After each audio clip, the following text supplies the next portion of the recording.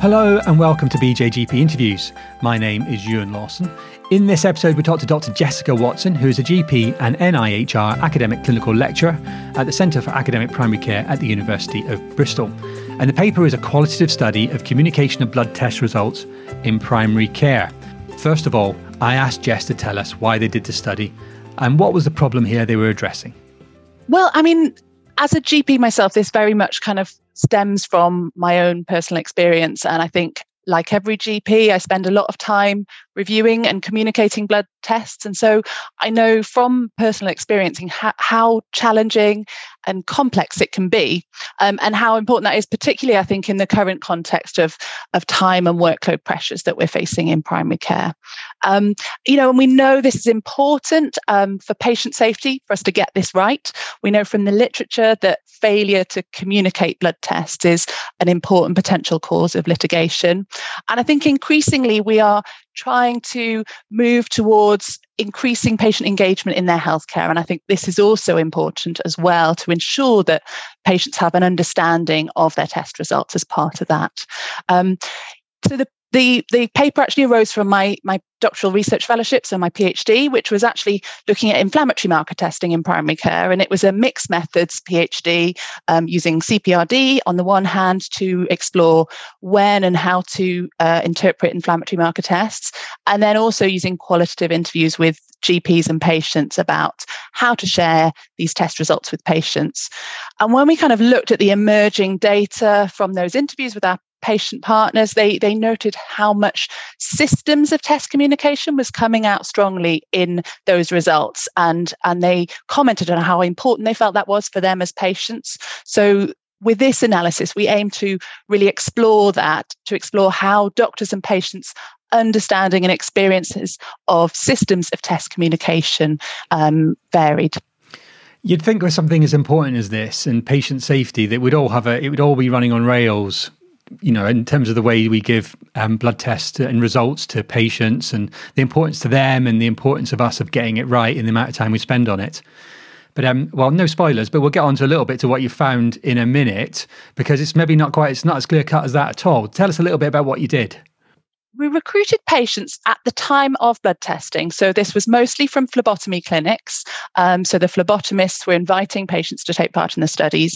In some practices, we had kind of flexibility to accommodate different methods in different practices. So sometimes GPs recruited patients. And we interviewed the patients at the time of testing. And then around a couple of weeks later when they'd received their test results. And then I also did paired interviews with the GPs who'd requested the tests. So for each kind of clinical case, we had 3 interviews, which gave us this paired data, allowing us to look at how doctors and patients' perceptions varied within a single healthcare encounter. I think it's the paired data that's really it gives us some gold here as well in the results. Maybe go on and tell us a little bit then tell us about your findings. The first thing that came out is how unclear the systems are of test communication. It is a complex area. Test results can be communicated by text message, by telephone, face-to-face, by receptionists. Sometimes the patient makes contact. Sometimes it's the GP surgery that makes contact. And doctors and patients both told us that what method was used varied depending on which GP was looking at the test and what that result showed. And the consequence of that was that it could be very confusing for patients, which kind of links to the title of the paper, I Guess I'll Wait to Hear, which in a sense kind of sums it up. Patients were kind of using guesswork to work out how and when to get hold of their test results. And one of the problems with that was the kind of assumptions built into the system there. So doctors were often assuming that the patients would make contact with the practice, but this often didn't match up with the patient's perception. So, I had it's, as you say, it's these paired quotes that really illustrate that. So there was one case with a doctor saying, "Oh, I know the patient would call," whereas the patient said, "I've never, ever asked for my test results." And I think when I heard that quote, that was quite a sort of quite a stopping point for me, and quite an eye opener for me as a clinician to hear that from a patient and to realise how many mismatches there were in terms of expectation and understanding of the systems there. Yeah, I was going to ask you to give a couple of the paired quotes because it sets out beautifully some of that, as you say, that mismatch and misunderstanding. The one I've got in front of me just now is where the GP says, never presume no news is good news. And the patient says right beside on the other side, well, I just presumed no news is good news. Yeah, absolutely. And that seemed to be a common perception from patients that I guess I'll wait to see. And if I haven't heard anything, I presume it's okay. And even within the small sample that we had there, we could see how that system could fall apart quite easily and the risks that led for patient safety. Yeah, so unclear systems. You also went on, one of the themes that you looked at was about communicating the results and speaking to reception, perhaps on the telephone. Yes, that's right. So, the systems of receiving results could also be challenging for patients, and receiving results from receptionists was perceived as one of those kind of barriers almost, or certainly a challenge for patients, because they weren't always able to get the information they needed about what the result actually meant for them and for their health and what they should be doing next. Yeah, I think it's an interesting area because you often, as a GP, you know that the receptionists do it and do communicate the results to patients, and you often, there is a risk you leave it to them, but then you sometimes just get that feeling and sense in the background that patients aren't quite getting the information they need. Absolutely. And I think, that perhaps particularly comes into play when test results are normal and we just leave a simple kind of results normal, no action, which can kind of, doesn't perhaps give patients what they need to know about what does that mean? What's next? One really interesting area that's obviously come up a lot in the last few years is about text messages and using them to communicate results. Yes, absolutely. And I think, whilst GPs were saying these are fantastic, it's really positive having text messages, patients did appreciate the speed and the ease of access to text messages, but they had mixed views as well about potential pitfalls. One patient saying, I wouldn't want to receive obviously wouldn't want to receive abnormal results by text, whereas the GP there saying, well, we wouldn't text with normal results. We'd only send a text if it was abnormal. So another kind of mismatch there. And, I think it's just really important to understand the patient perspective when we're designing these new systems like text messages or kind of going forward online access as well. Yeah, we'll mention that in a minute. But one of the things I noticed from the text messages section in the paper was that a lot of the doctors just assumed that the patients loved them and thought they were great. Yeah, absolutely. And not at all clear that is the case in all circumstances at all. Certainly much more mixed. And I think, definitely pros and cons to text messages. And it is challenging working out how to carefully phrase those messages so that we're not causing anxiety and concern for patients. Yeah. Tell us a little bit about the online access thing. I know that's a bit more limited because not everybody has it just yet.